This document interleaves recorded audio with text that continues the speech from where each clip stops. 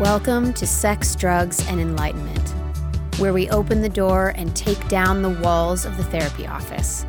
Hi, I'm Oakley Ogden, a licensed professional counselor and coach with over 17 years of experience working with young adults. In this podcast, I unpack the profane to recognize how the tough stuff is the sacred stuff. Join us as we explore it all, the taboo topics and otherwise, nothing is off limits. In this space of safety and love, let's work it out and learn how we can all build resilience and strength of character to make each day count as we live our best life and have fun doing it.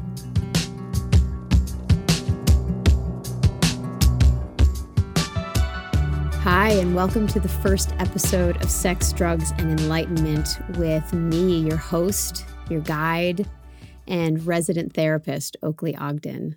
So I'm a licensed psychotherapist. I'm also a coach, and I'm also a mindfulness practitioner and guide. And what's the difference between coach and psychotherapist? A psychotherapist works on the past, all the stuff that came from childhood and how it messes with our being in the present moment. And a coach is someone who creates goals with you for the future and supports you to live into those goals and achieve them. So having both is very, very, very helpful in the work that I do today. I wanted to take some time on this first episode and introduce to you where I come from, how I became what I am today, and where this podcast came from. I have had the very great honor to lead transformational workshops and programs all over the world, and it's taught me so much about human design, mental design, and the spirit of humans. And with that, I get to take all of that experience and show up with you today, which is pretty cool. When we all went into lockdown in 2020, a time that none of us will ever forget, I had a private practice and I had a little wellness center in which I saw my clients and shared office space with other practitioners. And because of some autoimmune stuff that I had dealt with through my life, it only made sense for me to go online along with so many other colleagues. And I began to see more people online. One, there were more people seeking therapy. And two, it was just easier somehow. I could just wake up, turn my laptop on, and get to work. There was no transition time to the office or back. And so at first, this seemed like a great experience. However, it did not take long for me and many of my colleagues to realize that we were in a mental health crisis in our country. Now, this is a result, in my opinion, of many different things. One, lockdown forced us to be with ourselves. There was nowhere to go. There were very little distractions, and we just had to feel our feelings for the first time in years, maybe decades for some of us. So one, we were forced to feel our feelings. Two, we couldn't get away. So we had to be with the people around us, or we had to be alone and get confronted again with what our environment looked like, who the people were in our lives, and who the people weren't, and who were the people not in our lives. I could say it like that. Three, we're getting more comfortable talking about mental health, and we're seeing more and more anxiety and symptoms in young adults that are being talked about for the first time. You see, a lot of older generations felt the same things that young people feel today, anxiety, depression, but there was a credo, just push through, pull up your bootstraps, keep going, and it was a different culture. And now we're living into a different America. We are giving birth to a brand new culture, and we are all doing a lot of work right now. We are in totally unprecedented times in our country. So here we are in lockdown, in an obvious mental health crisis, and my books are totally full. That means the hours that I am seeing people are full. If I add more hours, I will start to compromise my own balance, well-being, and health, and I'm already pushing the envelope. And then I turned and looked to my right, and my colleagues' schedules were full. And then I turned and looked to my left, and all the rest of my colleagues' schedules were full. And I thought, this isn't okay. How are we going to get to more people? How are we going to support those folks out there that really need support now, not later? So here's a caveat. While I was in my private practice, I had the great honor of working with hundreds and hundreds of young people. And now at this point in my career, I've clocked thousands and thousands of hours. And I'll talk more about my background in a moment. But while I was sitting there with these extraordinary young souls, I noticed that I would give them one tool, maybe a perspective change or a tool to combat anxiety or a tool to create a new perspective, as I said, but something that they could use day to day to create something new for themselves. Okay. That's all I did. And these young people would come back into my office and they would regale me with stories that were so profound around how they changed a relationship, how they decided what was healthy for them, what wasn't healthy for them, how they revamped their focus in college in the classes they were taking, and how they were completely making different, new, and better choices that were aligned with them. They came in using language that I had never even taught them, language that they weren't exposed to around their peers. And I thought to myself, if their peers could hear them now, if their peers could hear the wisdom and the awakening and the motivation and the inspiration that is coming out of this young person in front of my eyes, we would have a different world. Or certainly more young people would feel supported and connected and empowered and inspired and not so alone. On top of that, I got a lot of beautiful, beautiful comments from young clients saying, I wish you could see these sorority sisters. I wish you could meet with my dorm mate. I wish you could work with my sister. I wish you could work with my brother or whoever, whatever. And again, hours were full. Even if I added a couple more, it wouldn't have made the difference that I'm talking about today, that I was looking at from the perspective I'm looking at today.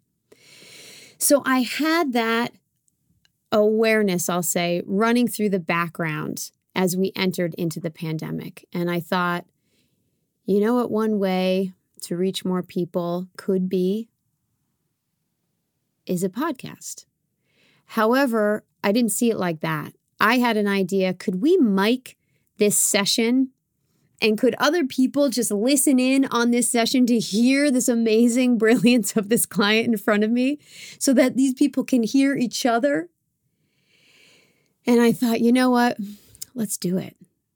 So I welcome you to a series of episodes in which I have taken down the walls of the therapy office, basically given me and my client a mic and given you the privilege of listening in.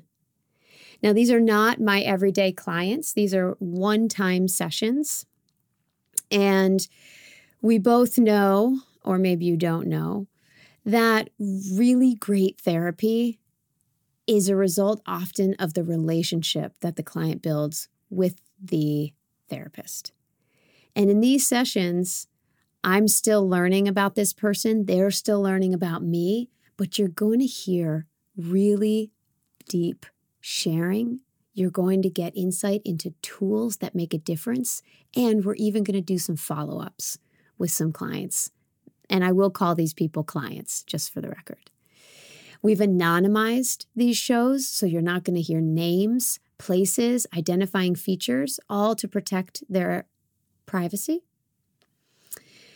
And these clientele are all between the ages of 18 and 26. You see, there's no roadmap for when you leave college. And even if you don't want to go to college, there's not really a great roadmap for that either. So these years of development where you're transitioning from being a young person into being a young adult are just sort of, hey, kid, you should get a job, learn to pay your bills, and good luck, right? And so one of my missions is to begin to map out that transition terrain, to map it out so that we don't feel so lost, so confused, so alone, and so freaked out about what's around the corner. Because just a couple tools, a couple moments of encouragement, and some insights have been able to change the course of some of my clients' lives. Now, I do work with some pretty heavy stuff: depression, anxiety, suicidal tendencies, abuse, even rape, all different kinds of trauma, I would say. And my skill set comes from a lifetime of doing my own work and a lifetime of very, very vigorous and passionate study of personal development. I can't remember a time in my life in which I was not fascinated, interested, and even obsessed with the mechanism of the human mind and the mechanism of the human spirit. So you're not only going to hear me play the role of therapist, but you will hear me tap in and dip into some tools that are really inside more of a spiritual context. My background is a master's in counseling psychology. I have been practicing with young adults, running different programs, workshops, teaching all over the world to thousands for almost 2 decades now. That's amazing for me to think about. 2 full decades. I've had such an extraordinary trajectory that has been held and supported by some of the most amazing teachers and mentors who are still teachers and mentors in my life today. And I am really a result of their support and devotion and curiosity and willingness to help walk me through some really, really swampy, dark, wild stuff from my past. And once you do that walk, I have noticed there is a little bit of fearlessness that begins to arise. And that fearlessness is what I bring with so much love to sit with you, to be with you in even the scariest moments, so that you can recognize that these scary times, these scary moments that we're so afraid to put words to, that we're so afraid to even speak, are the exact spaces where our greatest power and empowerment and healing lay for us. They wait there, waiting for us to walk into that dark room so that when we walk out, we're stronger, wiser, and brighter as a result. So I do bring healing work. You'll hear that. Healing is different than psychotherapy. And I do have a background in coaching because of my own journey. So let me tell you a little bit about myself. So I went to graduate school, loved it. Was always interested in psychology and people. I was given opportunities to be with people in sort of a therapeutic context from a young age. So I was leading different talks about rape and abuse in high school, and I was a mentor for underclassmen in high school. I went to boarding school. And then I graduated and I took a year off and traveled all over the world and started studying meditation, worked my way through the Hawaiian Islands, worked my way down through South America, doing odd jobs and weird internships, and learning a ton about mindfulness for the first time in a really, really specific way. And then I went to college, and there I found a mentor who began to teach me deeply about the mechanisms of the human psychology. And we did this through really deep training, and we also did this through experiential, so deep hours of meditation and guided work to discover what was going on inside. We kind of walked through the dreamscape world and more. And so everything was one step and then another step and then another step until I found the teacher that I study with today. And I have had the great blessing to teach on her behalf and travel all over the world. it might be safe to say that I'm getting close to 10,000 hours of sitting meditation. It might be safe to say that. But what really matters more than anything is the support that I've received through my journey. So on November 11th, 2014, I was in Colorado on a work trip, and I had just given birth to an incredible program that still runs today called Young New Yorkers. It was an alternative, and still is, an alternative to incarceration for young adults in the state, in New York boroughs, I should say that, in the boroughs of New York. And I helped develop this program with Rachel Bernard, who's just an extraordinary soul, powerhouse of sorts. We had launched it, we had run it, it was a huge success, and it kept going. And now it was running without me, and I got a phone call from the Center for Juvenile Justice in Boulder, Colorado, and the lead of that said, "We would love for you to come out and see what you can do. Could you build a program similar to the one you just built out here in Boulder, Colorado?" And I said, "I don't know, but I can give it a try. Let me come out for a 3-month assessment." So I had lived in Colorado. That's where I gotten my master's. And so I was back on familiar territory, and I had some friends to go hang out with. So I was driving my boss's old car, and there was a light rain, just a drizzle, and I stopped at the grocery store and got some food to contribute to this dinner. I was on my way to go up into the mountains to see my friend up in the mountains for dinner. And I remember the radio was playing, which is really random because usually it's my phone plugged in, but this car did not have that capability. So I remember listening to the radio and this really soft song, Somewhere Over the Rainbow by Izzy. Is that right? Izzy? I'll look that up. The big Hawaiian, beautiful, beautiful man who used to play the guitar. It's not even called a guitar. I think it was the ukulele.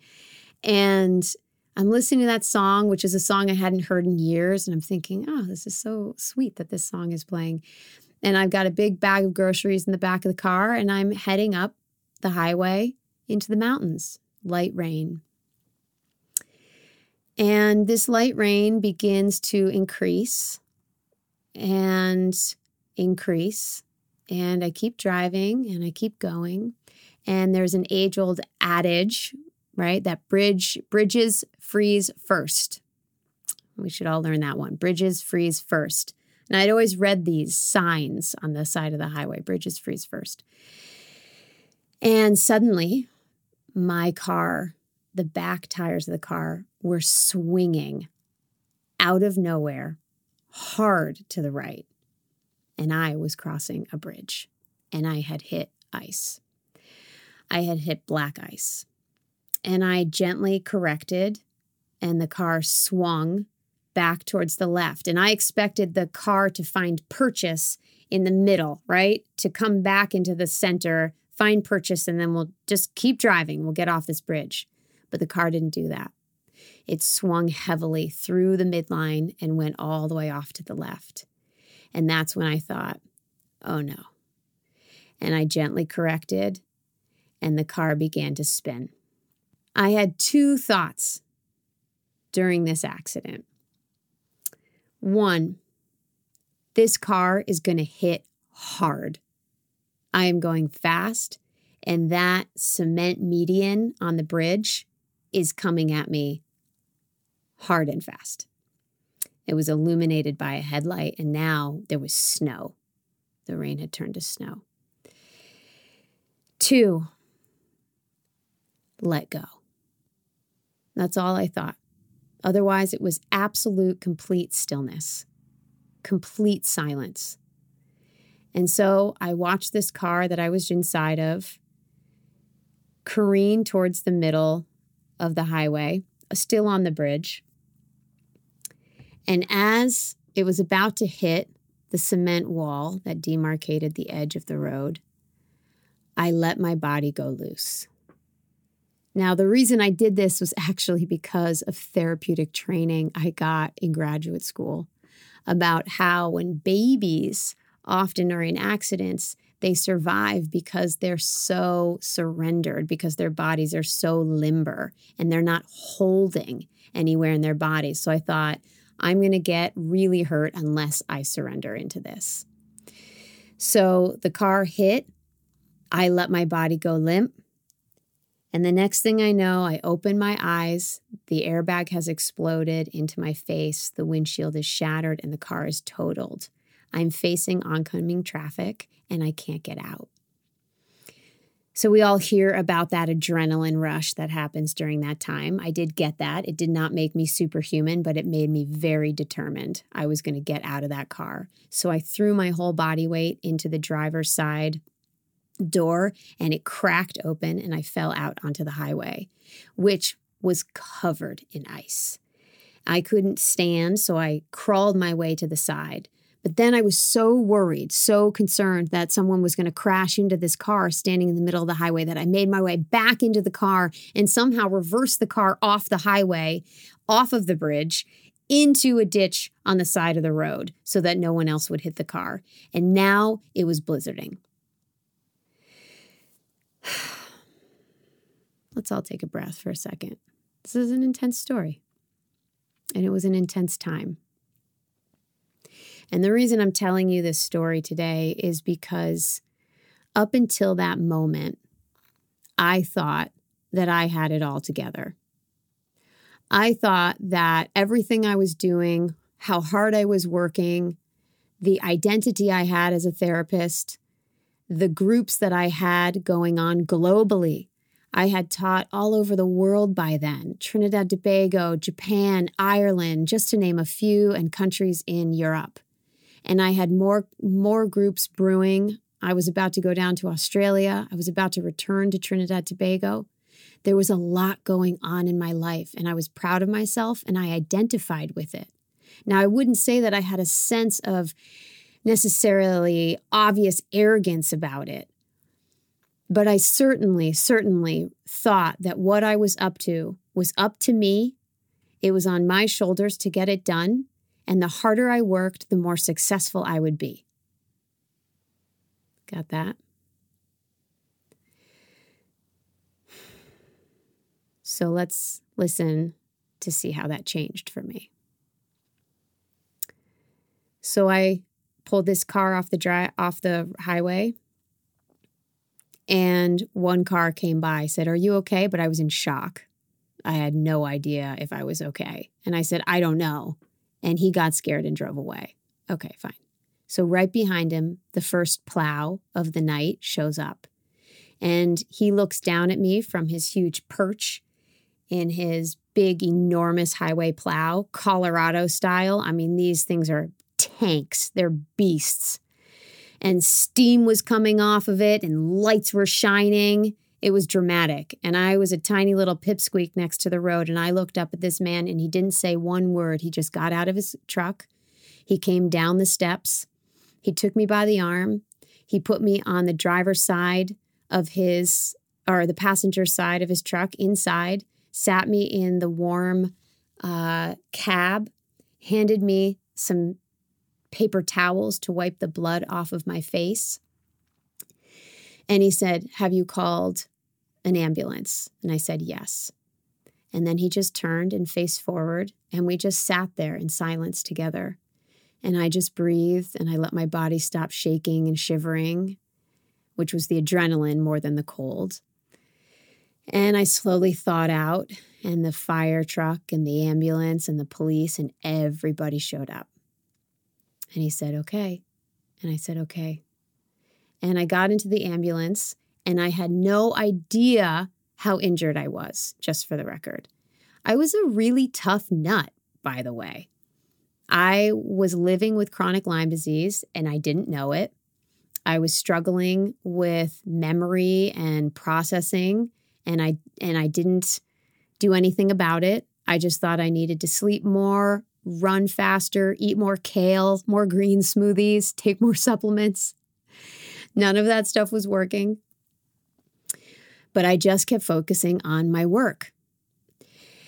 And so I climbed into the ambulance and they said, "All right, let's go." And I said, No, I'm okay. I'm walking, I'm talking. I'm okay. And they said, okay. And they got a call from another accident down the road. They said, if you're not going to take this ambulance, then we got to go. I said, okay, then you can go. And I called some friends that I was going to go have dinner with up the mountain. They came down and they picked me up. The car was completely totaled and got taken to the garage. And I went up to my friend's house where I would eat and I would go to bed. And I would go to bed with a swollen brain and a very, very serious head injury. Now, to this day in my life, this is the one regret that I have, not going to the hospital. It is a miracle that I am alive. That is true. And I didn't know that that was going to be a miracle until the next morning. So I wake up in the next morning, my head is throbbing. I am completely concussed and my brain is swelling. And I still don't go to the hospital. Now, here's where adulting comes in. I had not been on my own health insurance until that time, and my health insurance was not active for another 2 weeks. So I was without health insurance, and I thought that this was all going to be out of pocket. So I thought, okay, I'm not going to go because it's all out of pocket, so I'm okay. I'm walking, I'm talking, I'm okay. I must be okay. And that's how I was relating to all of my life. There's an underlying something going on, but I'm okay. So I'm just going to keep going. I'm just going to keep going.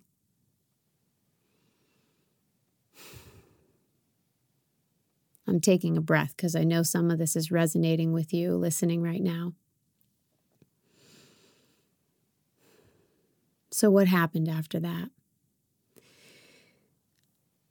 What happened after that is a lot. It took me 3 months to come out of my concussed state. And my mentor and spiritual teacher called me and said, I think that you need to go to a specialist. And I said, I agree. And I agreed because now my memory was completely screwed up. And I thought it was the head injury. So a couple months later, once I'm really, really out of the window of concussion, I get on a plane and I go to this doctor. And this doctor runs a series of tests. And she says to me, you know that you have chronic Lyme disease also. And this is the reason that everything's felt so scrambled. Your brain is going to be fine. You will heal. But we have to work on this chronic inflammation that's going on in your body and this chronic infection. So you remember, I had a lot going on, a private practice, groups all over the world, all the things, And so I had to call every single person up, every client, every group, international calls being made, and say, hi, I'm going to go on a sabbatical because I am not well. My health is super screwed up and I need to dedicate my entire self to getting well. And I thought it was the end of my career. I thought this is it. This is the end. Nobody's going to ever want to work with me again. Nobody's ever going to respect anything I do because I've just been walking around barreling through unconscious pain here that is now conscious. I thought it was the end, but I had to take that risk. I had to let the bridge burn from the past. So I transferred all of my beautiful clients to incredible therapists, and they all thrived with the colleagues I sent them to. I canceled all the groups, and I went deep into getting well. I also got a job in retail, by the way, after many years of working as a therapist. Suddenly now I was working retail. So I went to my job when I could. I made pretty terrible money. And I went to these treatments every week, and I had a PICC line in my arm, a little tube from my arm all the way to my heart where we could hook up medicine multiple times a week. And I got certain, IV bags of medicine and all this. And now we're about a year in and I'm starting to feel better, but we're not quite there. And then we're 18 months in and now I'm really starting to feel better. And my doctor pulls me into her office and says, I have to talk to you, Oakley. And I say, yeah, what's going on? And she said, I'm giving you the same medicine that I'm giving everybody else. And you're the only one getting better. And I don't know why. And I looked at her sort of, surprised. But there was a calmness, I remember. And I looked at her and I said, I think I know why. And she said, well, what? What's going on? And I said, well, you've been treating me for this year plus. I've been doing unconscious reprogramming work with an extraordinary person. And she said, okay. And I said, and I've been digging in even deeper to things I thought I had worked on, that I thought I had completed, that were in my past, I thought. But I found layers and I found beliefs about myself that I made up as a result of those experiences and those traumas. And I found all this other stuff and I've been changing it. I've been creating new thoughts. I've been creating new beliefs. I've been living in to a future that I declared for myself. And I think that's why I'm getting better. And she said, I'll give you 1 month. I want you to reopen your private practice and I'm going to send you my patients. And that was the rebirth of my life as not only a therapist, but someone who champions the transformational development of another.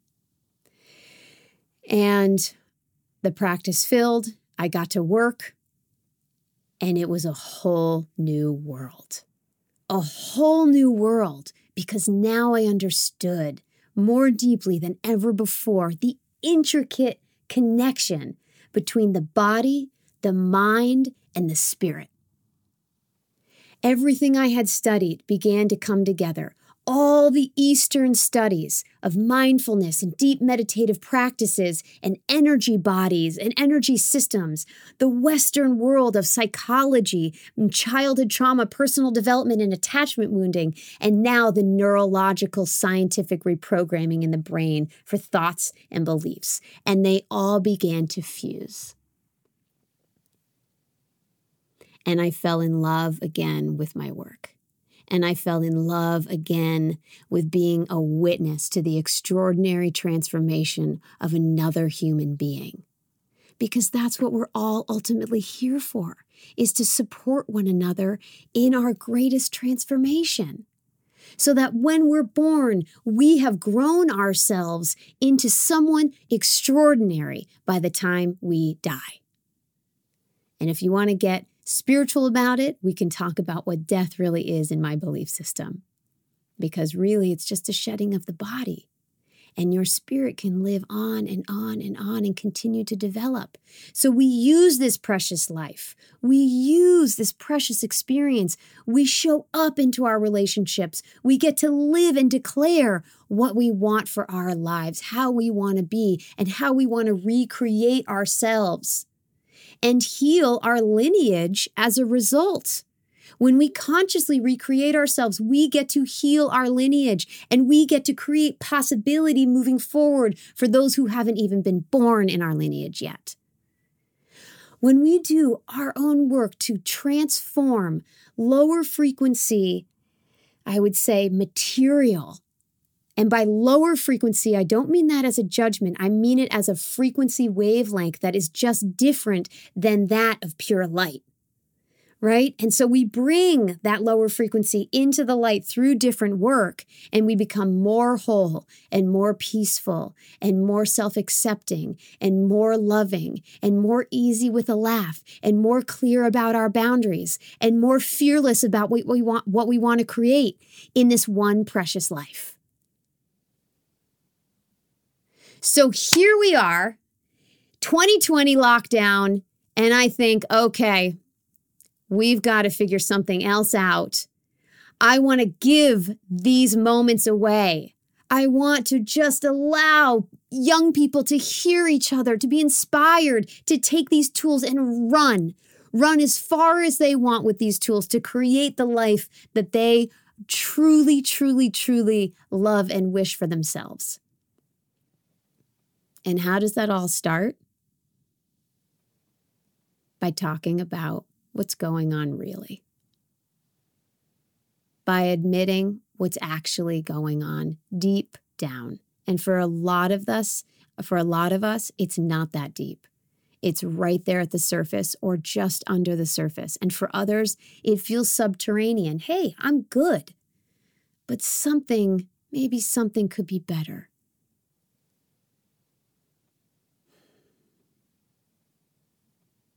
So now you know a little bit about me. And I'll share more along the way. And I really need you to know that this podcast, Sex, Drugs, and Enlightenment, Unpacking the Profane in an Era of Awakening, is an experiment. And you're going to hear me get it right, make mistakes, even if there is a right and wrong. I don't even know right now. But you're going to hear me give it my all. That I can guarantee. And you're going to hear and feel the love and the safety in the space between me and the client.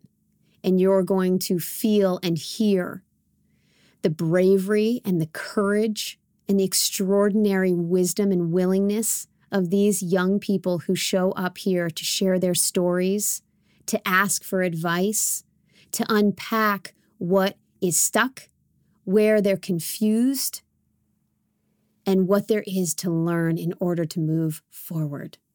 Remember, we're mapping out an entire area of development that has never been mapped before. What is it like to move from being a young person into the first stages of adulthood? What can we do to improve our thinking, to allow ourselves to feel our feelings in a mature and healthy way? How do we communicate with each other? How do we combat depression that maybe we feel on our own or maybe we inherited and we learned? All of this we're going to address, and you will hear me grow through the process. I don't know what's coming. I really don't, but I'm here for it. And I'm here to create opportunity for those who can't get into therapy, those who aren't sure what therapy is, for those who are just feeling so alone and isolated and just need to know, oh my God, that's my story too. Oh my God. So thank you for joining me. Thank you for your beingness, your willingness to listen to these episodes and to discover what we're all about to discover together. Remember, I welcome your feedback. I welcome your reflection. And if you're interested in being a guest, you can go to my website, oakleyogden.com, and click on podcast. And that will take you right to the form that you fill out, and me and my team will get it, check it out, and reach out to you. There are other ways to keep in touch with me, to hear about what shows are coming up, announcements about shows, and also announcements about workshops and programs that I'm always cooking up in the background for all of you. You can find me on Instagram. We're getting on TikTok step by step. I know, I'm getting there. And you can also sign up for my newsletter, which you can also find through the website. So again, Oakley, Oakley, Ogden, OGDEN.com. Click on podcast or sign up for the newsletter. And I cannot wait to be with you soon. Thank you. Have a beautiful, beautiful rest of your day.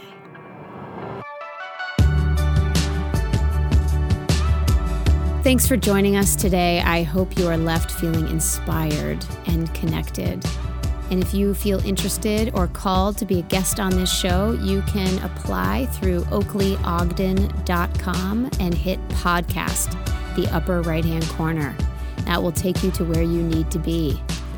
I can't wait to hear from you. Just remember, in the meantime, you have got what it takes.